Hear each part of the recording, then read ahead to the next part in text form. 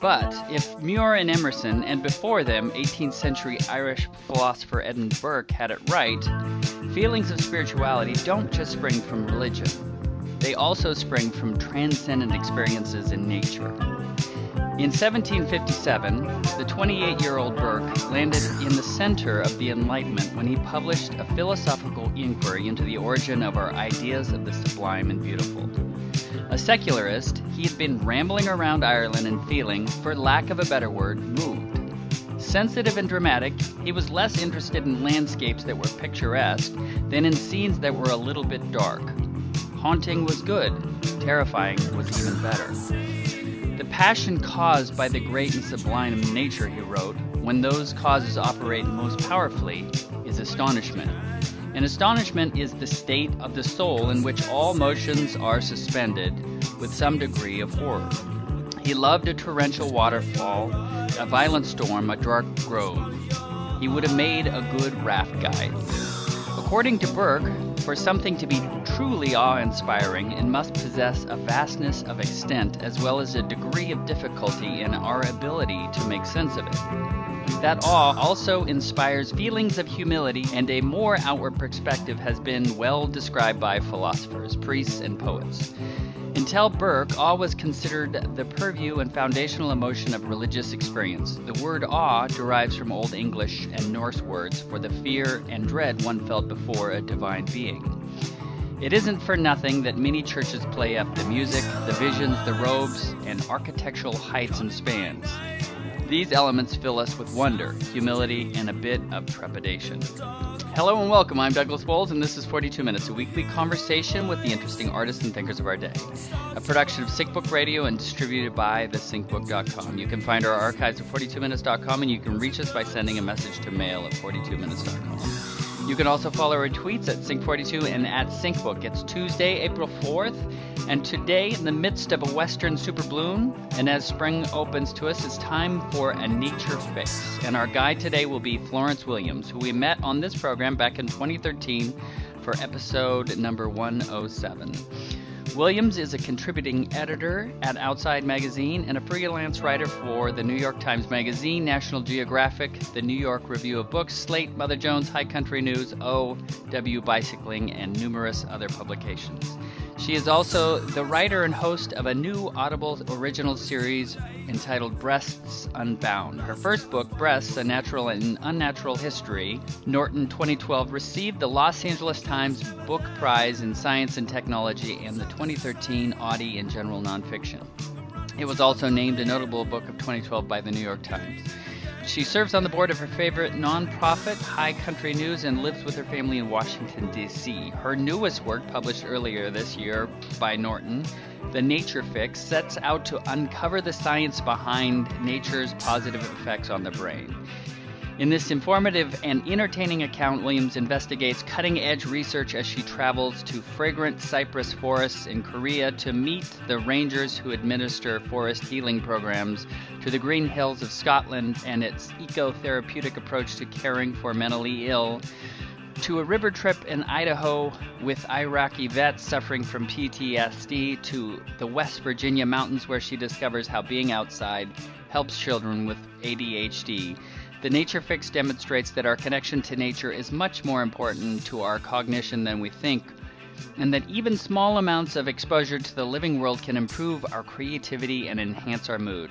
In prose that is incisive, witty, and urgent, Williams shows how time in nature is not a luxury, but in fact essential to our humanity.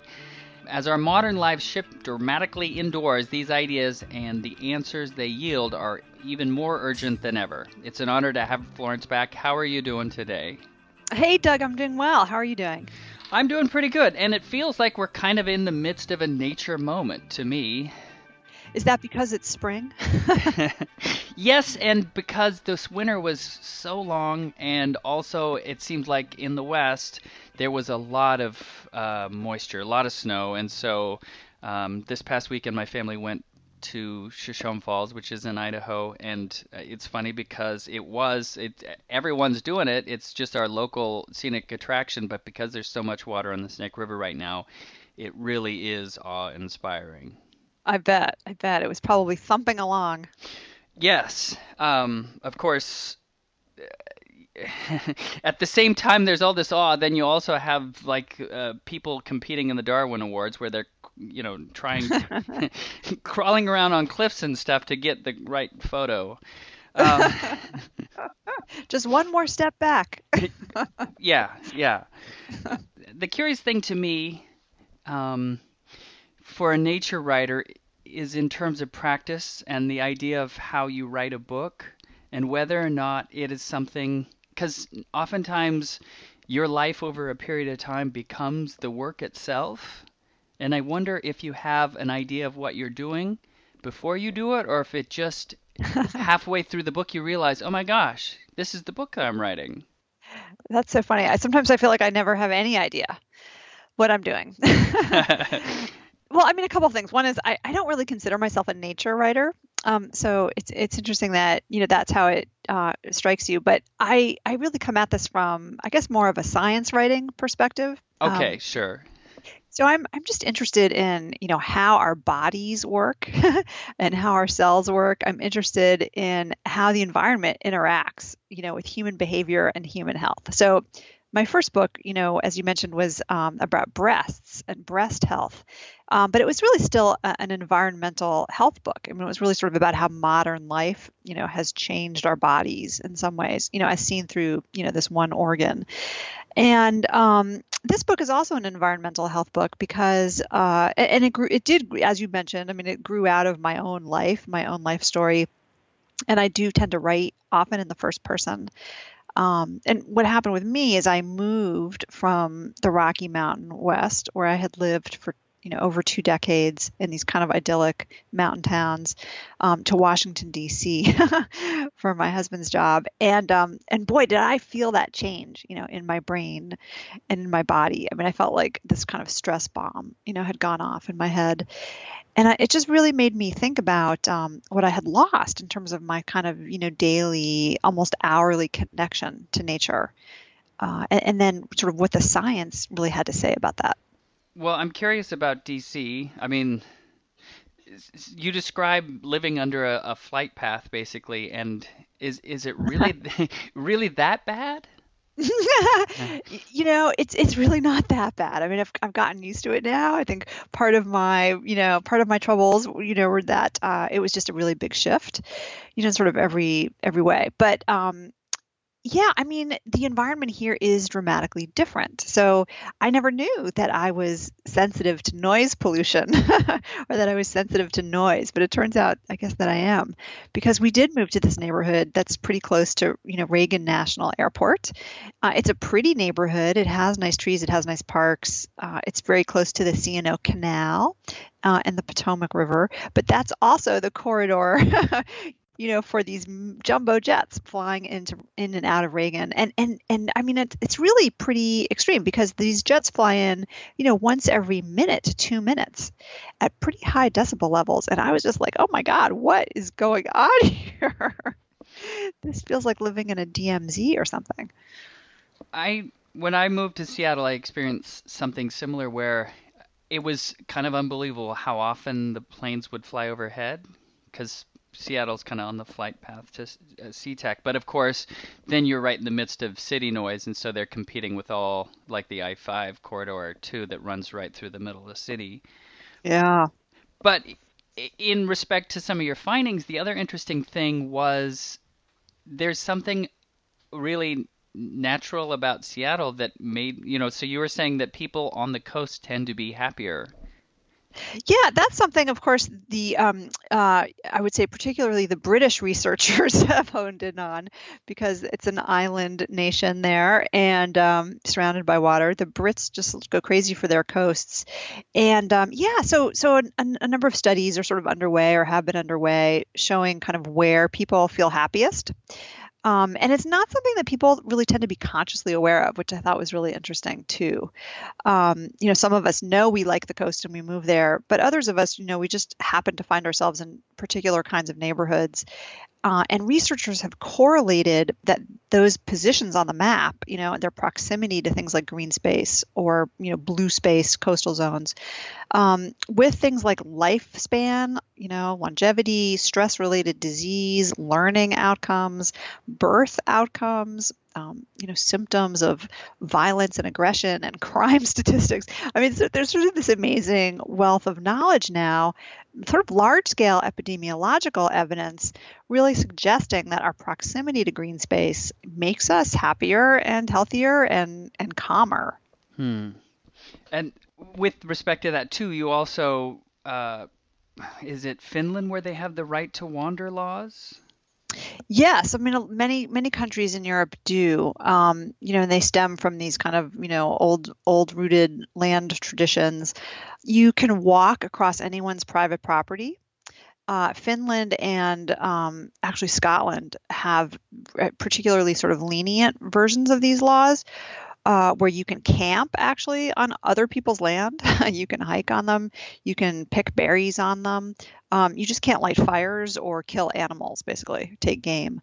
So yeah, so the world is sort of your oyster. If you're just like a regular person and not an aristocrat, you can still, kind of have this wonderful kind of almost ownership, of all the lands in this country. You can just tromp across any place and go for a hike. You could, the horizon is kind of limitless. And I think because of that, the access to nature has really permeated all classes of society. Whereas I think in the United States, we still tend to think, and it seems to be true, that, access to the kind of highest quality, countryside is still really enjoyed by people who can afford it, by the kids who can go to nice summer camps, or the people who can live on the golf course, or on the lakeside.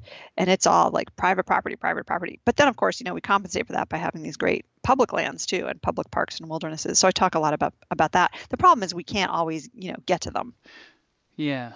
Well, so the interesting notion about that was that it kind of turns our idea of freedom inside out, where in Scotland and Finland, they think because, I mean, it's the idea that everything is available that makes them free, and in this country, it's almost like because we have ownership of things, that's why we feel this idea of freedom. But yeah, but then the interesting idea to me is this idea of taking and privatizing public lands, which in some respects sounds like, oh, this is the right move for freedom, but then at the same time, do we lose those public lands and then have less access to green spaces? Well, I think you've really hit something on the head. I mean, how we define freedom, I think, is really different depending on which side of the political divide you're on.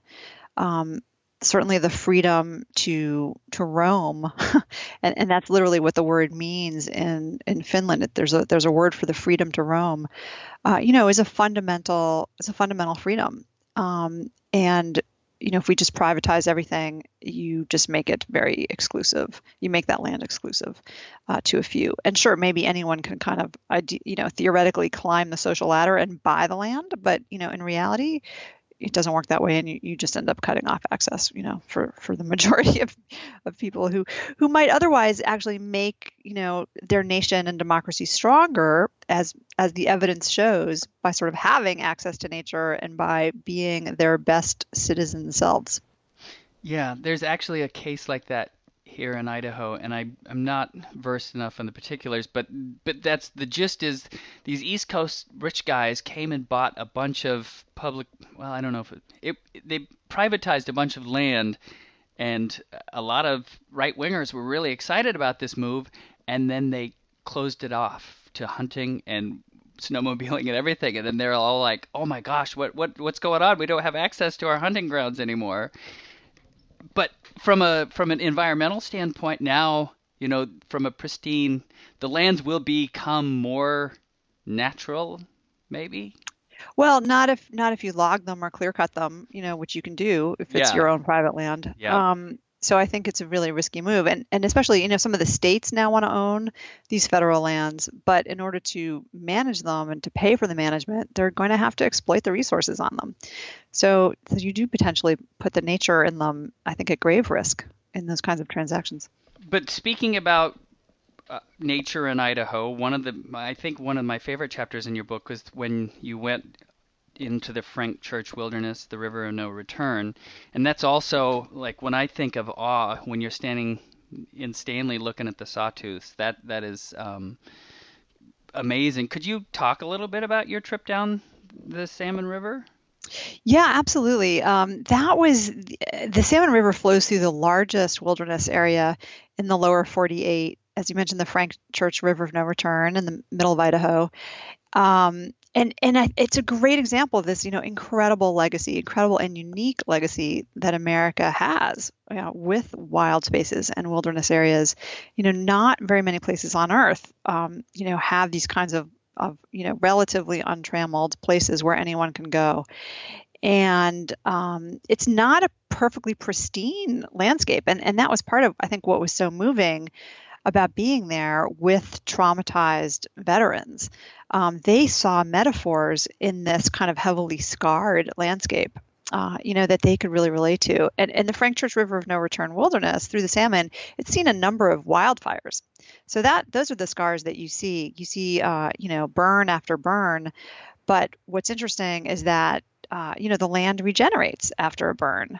And you see, 8, 10, 15, 20 years later, these incredible sort of understories growing up with new greenery, new vegetation, and still with the kind of scarred, charred, blackened stalks, of some of the trees. And of course, some of the trees survive these kinds of scars too, which is amazing. So I was on a raft with a woman who had suffered sort of terrible trauma while she served in the military. And she'd been very depressed, anxious, post-traumatic stress. There are a number of symptoms that are pretty well documented now in terms of depression, anxiety, trouble sleeping, trouble being comfortable in social situations or social environments, feeling very cut off, I think, from a lot that's going on in the world. And yet when you're in the wilderness, you really open up to the environment because it almost forces your engagement. You're flowing through these dramatic, beautiful landscapes. Great blue herons are flying by, falcons are diving for fish. You're sitting in a boat that's going through a rapid. You're forced to sort of pay attention, and it draws you out of those cycles of, bad memories, and you also sleep better. But anyway, we were going through this forest, and this woman said to me, wow, it's so powerful for me to see these trees regenerate and this forest regenerates. And nature provides an example of how to do this. It just keeps moving forward. And so I thought that was very powerful, both for me to witness, but also for these women who I think found some comfort and some hope in that natural landscape. And then in terms of like the actual, it's not a gentle little trip either, though. The actual rapids themselves, you go through parts that are calm and then other parts where people are being thrown from the boat, actually. Yeah, I was kind of worried. I was worried about some of these women. Yeah, I mean, they were battle scarred themselves. A couple of them had traumatic brain injuries.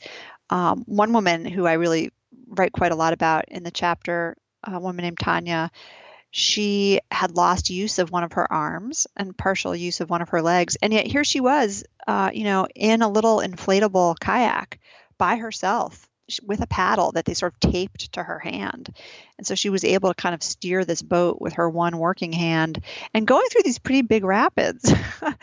And I thought, gosh, I was worried about her. Like, what's going to happen if she falls out? But that's one thing about the wilderness too, is that people look out for each other. And, these boats were turning over and people were rescuing each other. They were pulling each other into each other's boats, giving each other hugs when they survived the rapid. And the women felt so empowered by that, empowered by getting through this, somewhat treacherous landscape, but also really empowered by the social connections and the bonds that they formed. And these were lasting connections. I mean, the women are still in touch. They're still friends. And they started out, not that way. I mean, it was kind of like a tense, beginning to the trip where everyone was kind of grumpy and tired and, on a lot of medication. And, they hadn't left their houses in a long time. And here they were, doing this kind of brave thing. But by the end, they were a working unit, and that harkens back to what's great, I think, about the military, in that, it is a collective endeavor where people look out for each other, and they have a mission and they have a goal. And so it brought back sort of the good parts of that. And I think these women, it really helped them recover. What you write a lot about sound also, and how, in terms of what's natural, or our idea of natural, one of the pollutants that we suffer from is urban sound, say. But what was the sound like? Were you getting overflights in wilderness area? Very few. And they were very far away because there isn't a lot of air traffic right in Idaho. So these were flights that were going from like maybe California to New York or whatever. So yeah, you would see contrails, you would hear sort of jets from far away, but there were few and far between. And there were so many other wonderful sounds that were catching our attention. So, like I mentioned, the water, the birds flying in and diving into the waves, the sound of the wind. It was pretty dramatic, kind of whipping through these sometimes dead trees, as I mentioned. The sound of rain, these sounds that I think a bird song, that our ancestral brains are comfortable hearing because they know how to process these sounds. One psychologist I talked to said, the great thing about bird song, one of the reasons it probably puts us at ease, is that when we woke up in the morning, on the veldt or in the forest, in the past, when birds were chirping, you knew sort of all was right in the world. It was a very comforting sound. And our brains have kind of learned to still interpret it that way. Huh. One of the other wilderness areas you visited with the Muir Woods, and I think I might have this wrong, but that there was a move to make it a quiet space. Yeah, that's right. The Muir Woods in California, it's a National Park Service unit. It's incredibly popular, pretty close to San Francisco. Thousands and thousands of tourists are there at any given moment. People are on their cell phones. Kids are running around screaming. And some psychologists did a survey, and they said, what do you like about the woods? And they were really surprised that people used psychological terms like peace, comfort, happiness, which I think they weren't expecting. And then when they asked, well, what are the elements that make you feel this way? A lot of people mentioned birdsong. And so the psychologists who were working for the National Park Service came up with a recommendation to create a quiet zone, sort of like a quiet car on the Amtrak for listeners who have been on the East Coast and done that. It's just a zone where people could kind of feel that reverence of silence in nature, or the sounds of nature, as opposed to sort of the sounds of human endeavor. And it's been very powerful and effective. And I think people love going there. That was really interesting for me to read about, because there's somewhere in Utah they have it's a dark skies national park, and so the idea that there is a quiet, so like it feels like this is the strange contradiction. Our technology allows us to live in a city and then spend 40 minutes and drive someplace that's natural, but at the same time it's that technology that's kind of made our normal spaces less natural, or less enlivening, I suppose, from that standpoint. Yeah, I think the technology has given us access, and information. And at the same time, it's also created a lot of the noise pollution. I think that, one thing I hope that we'll see is technology being used to make quieter cars, quieter airplanes. We're seeing some of that happening. Airplanes are actually a lot quieter than they were 30 years ago. Of course, there are, like 10 times more of them. There's two helicopters right outside my window right now. Probably Donald Trump on his way to the CIA. So the thing about sound that I think is really important to mention, and the National Park Service has documented this, is that there are so few places left in America where you don't hear human sounds. So something like 85% of the landscapes in the lower 48, you can hear a road. And similar percentage, you can hear planes. There are very few places that are actually quiet of what they call the anthrophony, or human-made noises. So it's a resource that's actually becoming more scarce all the time. And the same is true with dark skies. Very few places where you can really still see the Milky Way. In fact, I was on a camping trip with some Girl Scouts a couple of months ago, mostly from the Denver suburbs, and we were camping in the mountains, and these girls said, I've never seen the Milky Way. I've never seen a shooting star. The environments where they lived didn't allow them to see that. It was quite amazing. You mentioned Donald Trump, and so it's funny, everyone's giving him a hard time about how often he goes golfing.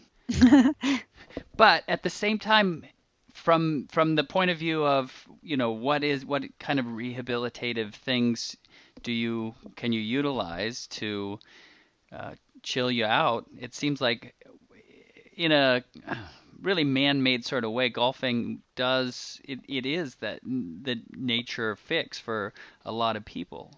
Well, it is. The golf course, it's interesting, really mimics, in some ways, the savanna where we evolved. It's got both prospect, sort of where you can see a long distance, and it's also got refuge because a lot of golf courses are really rimmed by, trees. So it has this combination of tree and meadow, or forest and meadow, that people do find very comforting. I think it's one of the reasons why golf is as popular as it is, and why people really like to live on golf courses. So I actually wish Donald Trump golfed all day. And I have this other plan, which is that I think we need to start a campaign to deliver potted plants to Congress, because there's actually a lot of data and research showing that even houseplants and the existence of plants can make us behave more generously to each other and to get along better and act more charitably. So I feel like Congress needs a big ficus campaign going right now. Now, did you find that people respond to plastic plants the same, or is it actually that they show a more increased generosity around real living plants? Yeah, that's a great question. I'm not sure. I'm not aware of studies that have substituted plastic plants for real plants, but there are studies showing that pictures and videos of nature can actually yield benefits. So, for example, there's a prison, I think it's in Idaho, actually, out your direction, where the solitary confinement prisoners are exercising in one of two rooms, and one is playing nature videos and the other room is not. And the inmates who are exercising in the nature video room actually are showing fewer incidents of violence. They're having sort of fewer write-ups by their guards. They're getting into fewer confrontations and experiencing sort of more calm. And at first the guards were sort of resistant to showing these hardened criminals, pretty videos, but now the guards are all for it because it actually makes their jobs easier when the inmates are calm.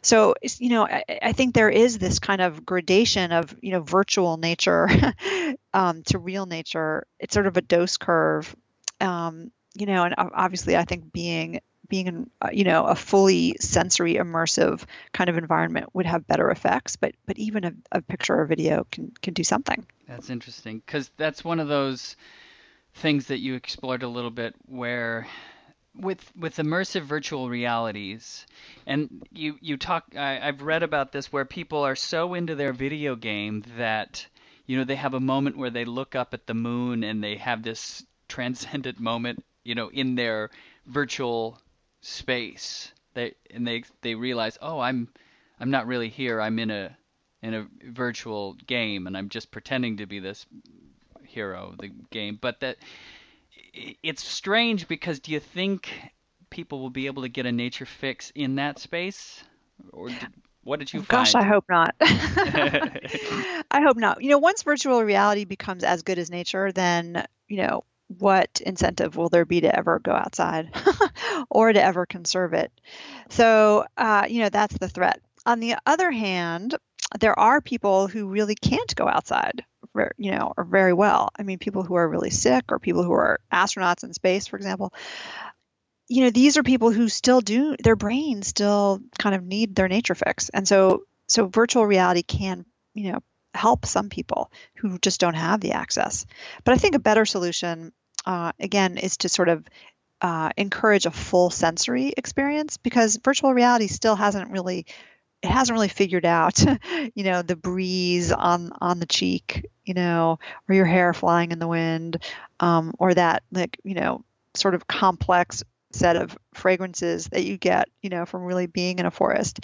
And the science shows that when all of those senses are engaged, there's a more powerful effect in terms of lowering our blood pressure, creating a sense of vitality, an increase in mood.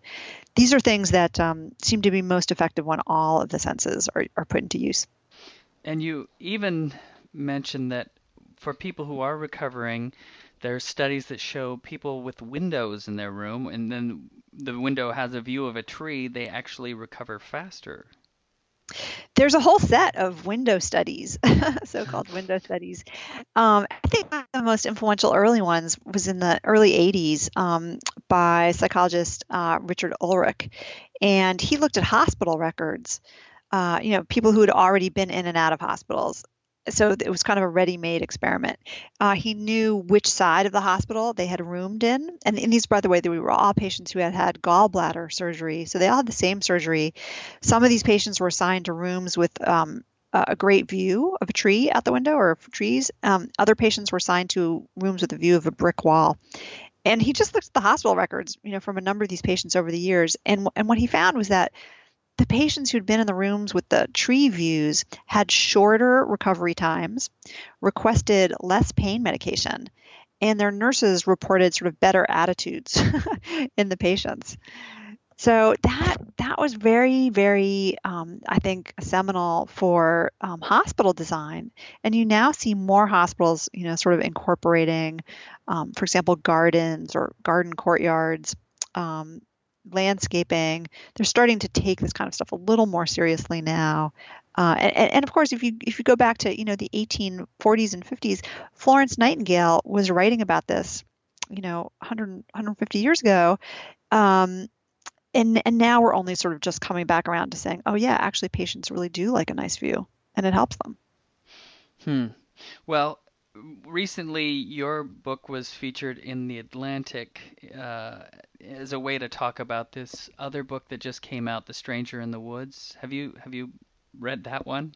So I read the article that started that book about the hermit in Maine. Absolutely fascinating piece. So I am familiar with it. It was a hermit who retreated to the Maine woods, I think for something like 24 years. Yeah.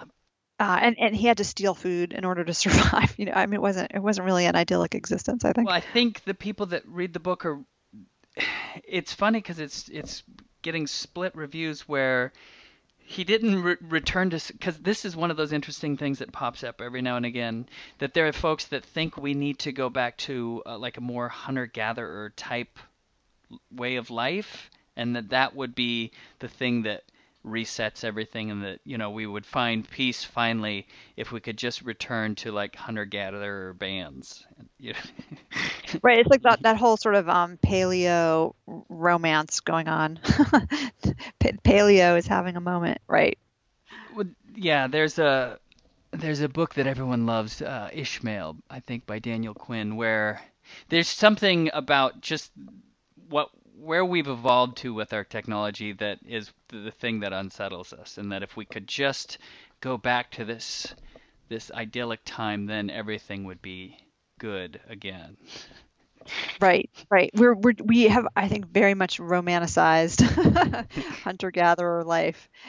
Those were not easy times, right? I mean, child mortality rates alone, I think, created just huge amounts of stress and trauma and grief. I think 1 out of every two kids really didn't make it, in hunter-gatherer cultures. And the hermit would eat Kit Kats and watch TV. And so, Well, so I think that the problem with also romanticizing this retreat to nature is that, we have to remember that another element that humans really need for sort of optimizing health and happiness are other people, yeah. right? So we are social animals, and the hermit, unfortunately, I think he had mental health issues. He had his reasons for retreating away from society, but to hold that up as an ideal, I think would be really misguided. I mean, one of the wonderful things about nature exposure is that it actually facilitates social bonds. Groups of people, families. I know my kids, when we're out on a river, I mean, they really get along better than in almost any other kind of situation. It can really strengthen human bonds. And so nature in some ways really facilitates other things that we know are good for us, like exercise, like fresh air, like other people. Well, yeah, there was a point in time where I was looking at like the Verizon coverage map, and you look at the places that are dark on the map, and you're like, well, those are the special places because you can go and you're actually out of reach. Interesting. You know, so that there's something magical about not having to be on the hook, as it were. But one of the interesting things, probably the most interesting thing that I found in your book is this idea of fractals that you talked about, in that Jackson Pollock was actually painting fractals, that there's something systematic going on that mimicked nature in his work. I was so fascinated by that too. There's a researcher at Oregon, University of Oregon, Richard Taylor, who found he's both a physicist and someone who is really interested in modern painting and modern art, and he found that a lot of Jackson Pollock's, or most of them, have this sort of natural fractal pattern built into them, a sort of fractal dimension. And what fractal really means is just a pattern that sort of repeats at scale. And a lot of fractals are found in the natural world, for example, in tree trunks and trees, in ocean waves and cloud formations, grasses, and somehow Jackson Pollock sort of intuitively put fractals into his art, but at a higher dimension. I mean, his paintings are they're more sort of chaotic in their fractal patterns, so they're just busier. Which kind of stimulated his mind. But the same researcher, Richard Taylor, has found that when the human brain looks at fractals, it really responds to them. It becomes, almost hypnotized by the fractal patterns, and our brains put out more alpha waves, which is sort of, that's kind of the Zen wave state. That's sort of a holy grail of alpha, of brain waves that make us sort of both calm and alert at the same time. It's not a wave pattern that we often find in our everyday, parking spot chasing, to do email task list, checking off brains. But it is something we find sometimes when we're looking at clouds, and it may be one of the reasons we like to kind of zone out and do that and give our brains a little break. When are some other times that we can achieve alpha waves? Well, I asked that question, and I actually I borrowed a portable EEG brainwave measuring cap. Looks like a bathing cap, and I was walking around DC wearing this cap, I think looking like a crazy person, trying to find where I could get alpha waves, and I couldn't get them in my city parks, probably because of all the noise pollution, but I could get them on a quiet lake in Maine. So, and that is kind of my happy place, I think, when I'm out, on water or near water, which is good to know. I don't really need an EEG cap to tell me I feel good out in that space, but it was neat to have it validated by the software. And so something that's really fascinating to me about that is that oftentimes these religious orders, and that kind of links back to the beginning little bit that I read, is that we often associate awe with religion, but religious orders kind of were a component was the natural world. And I think like the monks, all kinds of monks have this nature. Even the convent in Cottonwood, Idaho, has, all kinds of nature that they had to, like I'm trying to think, like gardens and stuff. They're doing jams, and so they're definitely, nature is a component of their practice. Interesting.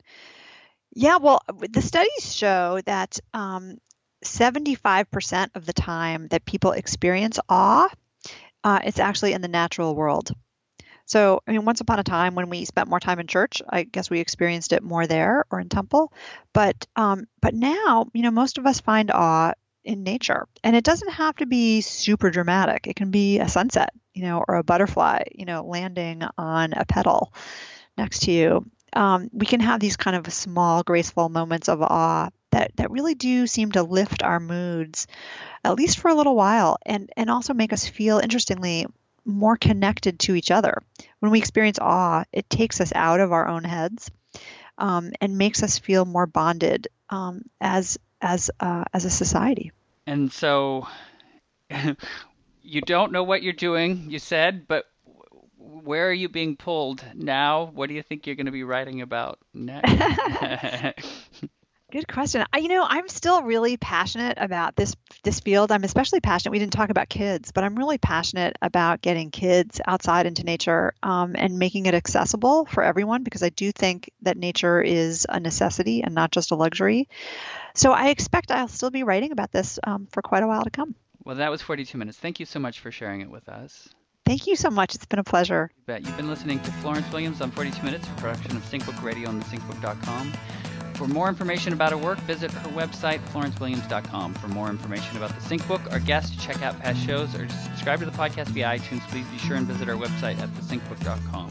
If you like this podcast and would like more, consider becoming a SyncBook Plus member. Some of the membership benefits include full access to the complete audio archive, discounts on books, behind-the-scenes scripts, bonus audio and video, as well as seasonal online hangouts with the hosts. All this and more can be found at thesyncbook.com/membership. Thanks so much, and go outside, often, sometimes in wild places. Bring friends, or not. Breathe.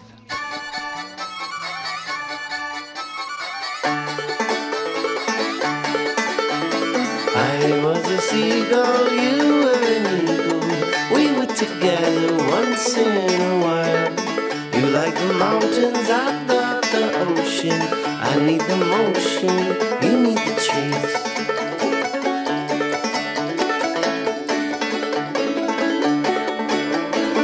When we're together, birds of a feather, I make you lazy, you keep me shy. There's no escaping a love that's forsaken. Why must we fake them we knew it from the start?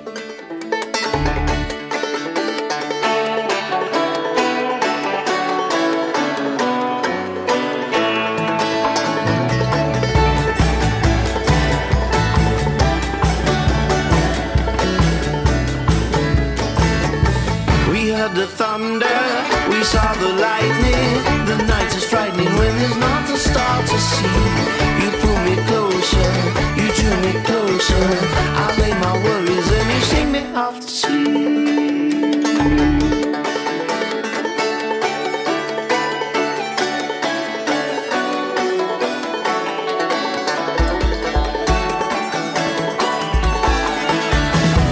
You flew me high above the mountain top when my wings gave out.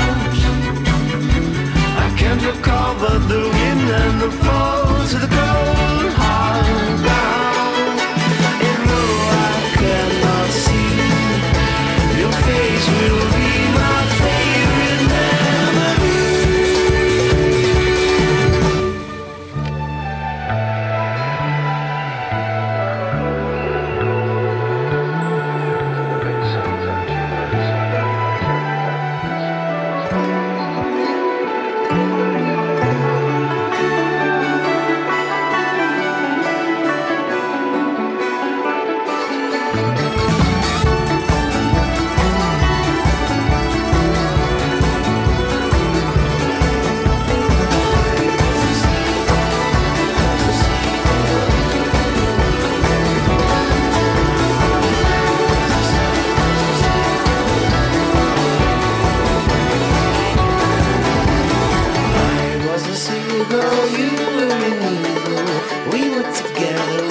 sin.